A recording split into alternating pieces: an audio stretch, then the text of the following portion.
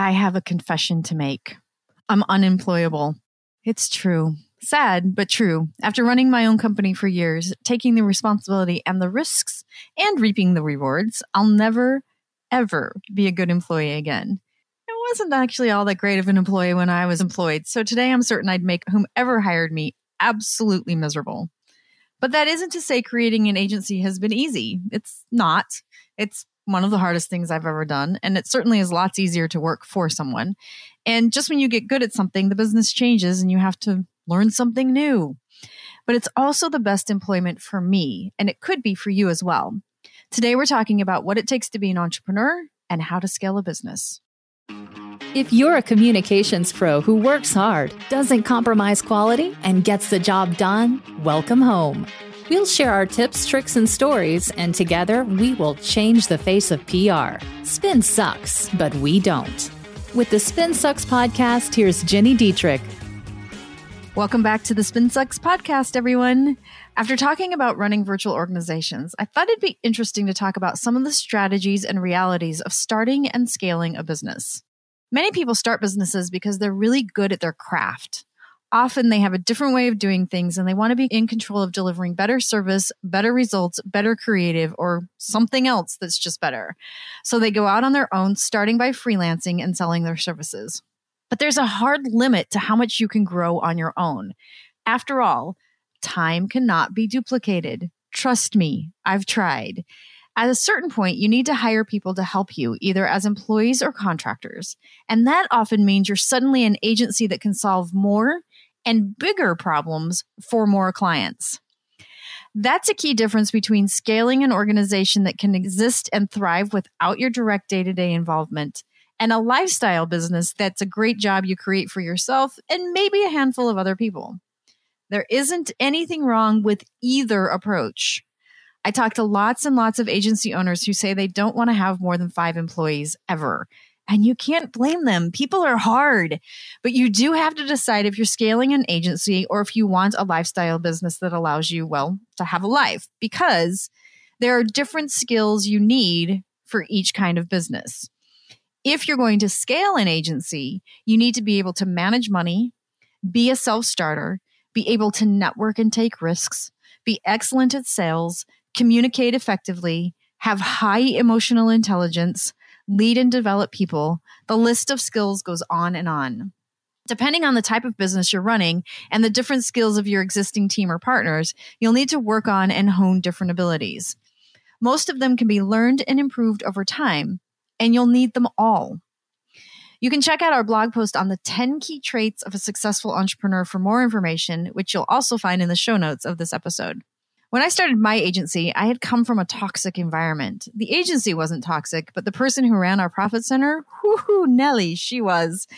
She would send emails and actually print out memos to put on our desks that were, well, let's say mean at best. That was a time in my life that we would work 10 hours a day on client stuff and be 100% billable, and then spend another 6 or 7 hours a day on new business.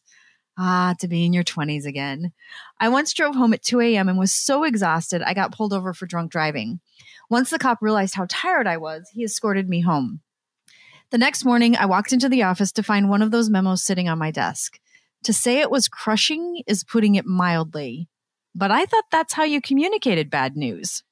So when I started my agency and was, quote, leading, end quote, people leading, I did the same. It never occurred to me that the reason those memos made me feel so crappy is because it was a terrible way to communicate. It wasn't until a managing supervisor we had hired pulled me into my office, closed the door, and said, "These email bombs you throw into people's inboxes in the middle of the night are not okay." When she said that, that's when I realized I had it all wrong.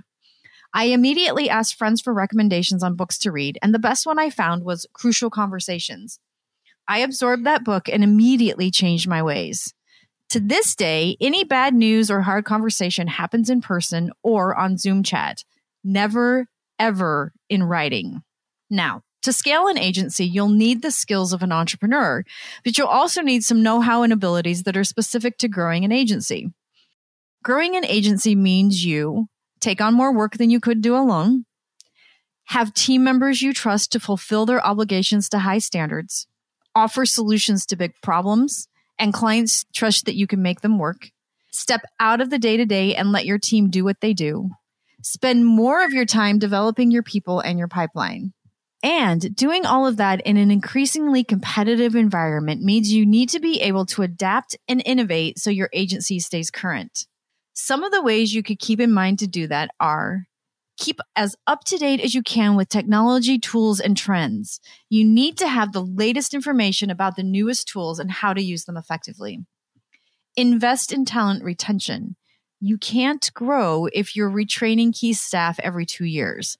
Find great people, develop them, and make it worth their while to stay with you. Prioritize your own inbound marketing. This is often overlooked by a surprising number of companies. They create amazing marketing plans for their clients, but rely on word of mouth for new business. This is not sustainable. Create a scalable infrastructure. You need to have systems, documentation, answers to questions, procedures, and policies. It sounds boring, but there needs to be a source of information outside of you if you're going to get anything done in a day other than answer questions. And finally, embrace failure. This is a hard one for a lot of people. It sucks to fail. It feels bad. But if it never happens, it means you're not trying enough new things or taking enough risk. If you're not failing from time to time, I guess you're not growing either. Last year was interesting for us. We were coming off a crazy successful 30-day communications challenge, and we just knew people had gotten so much value from that.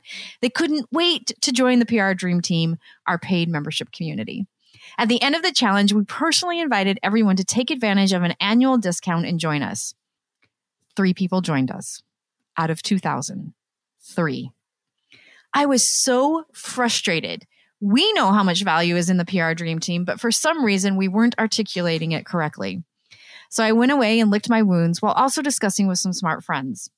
One friend said, "Why can't you just take what you teach in your mastermind, distill it down to 8 weeks and sell that?"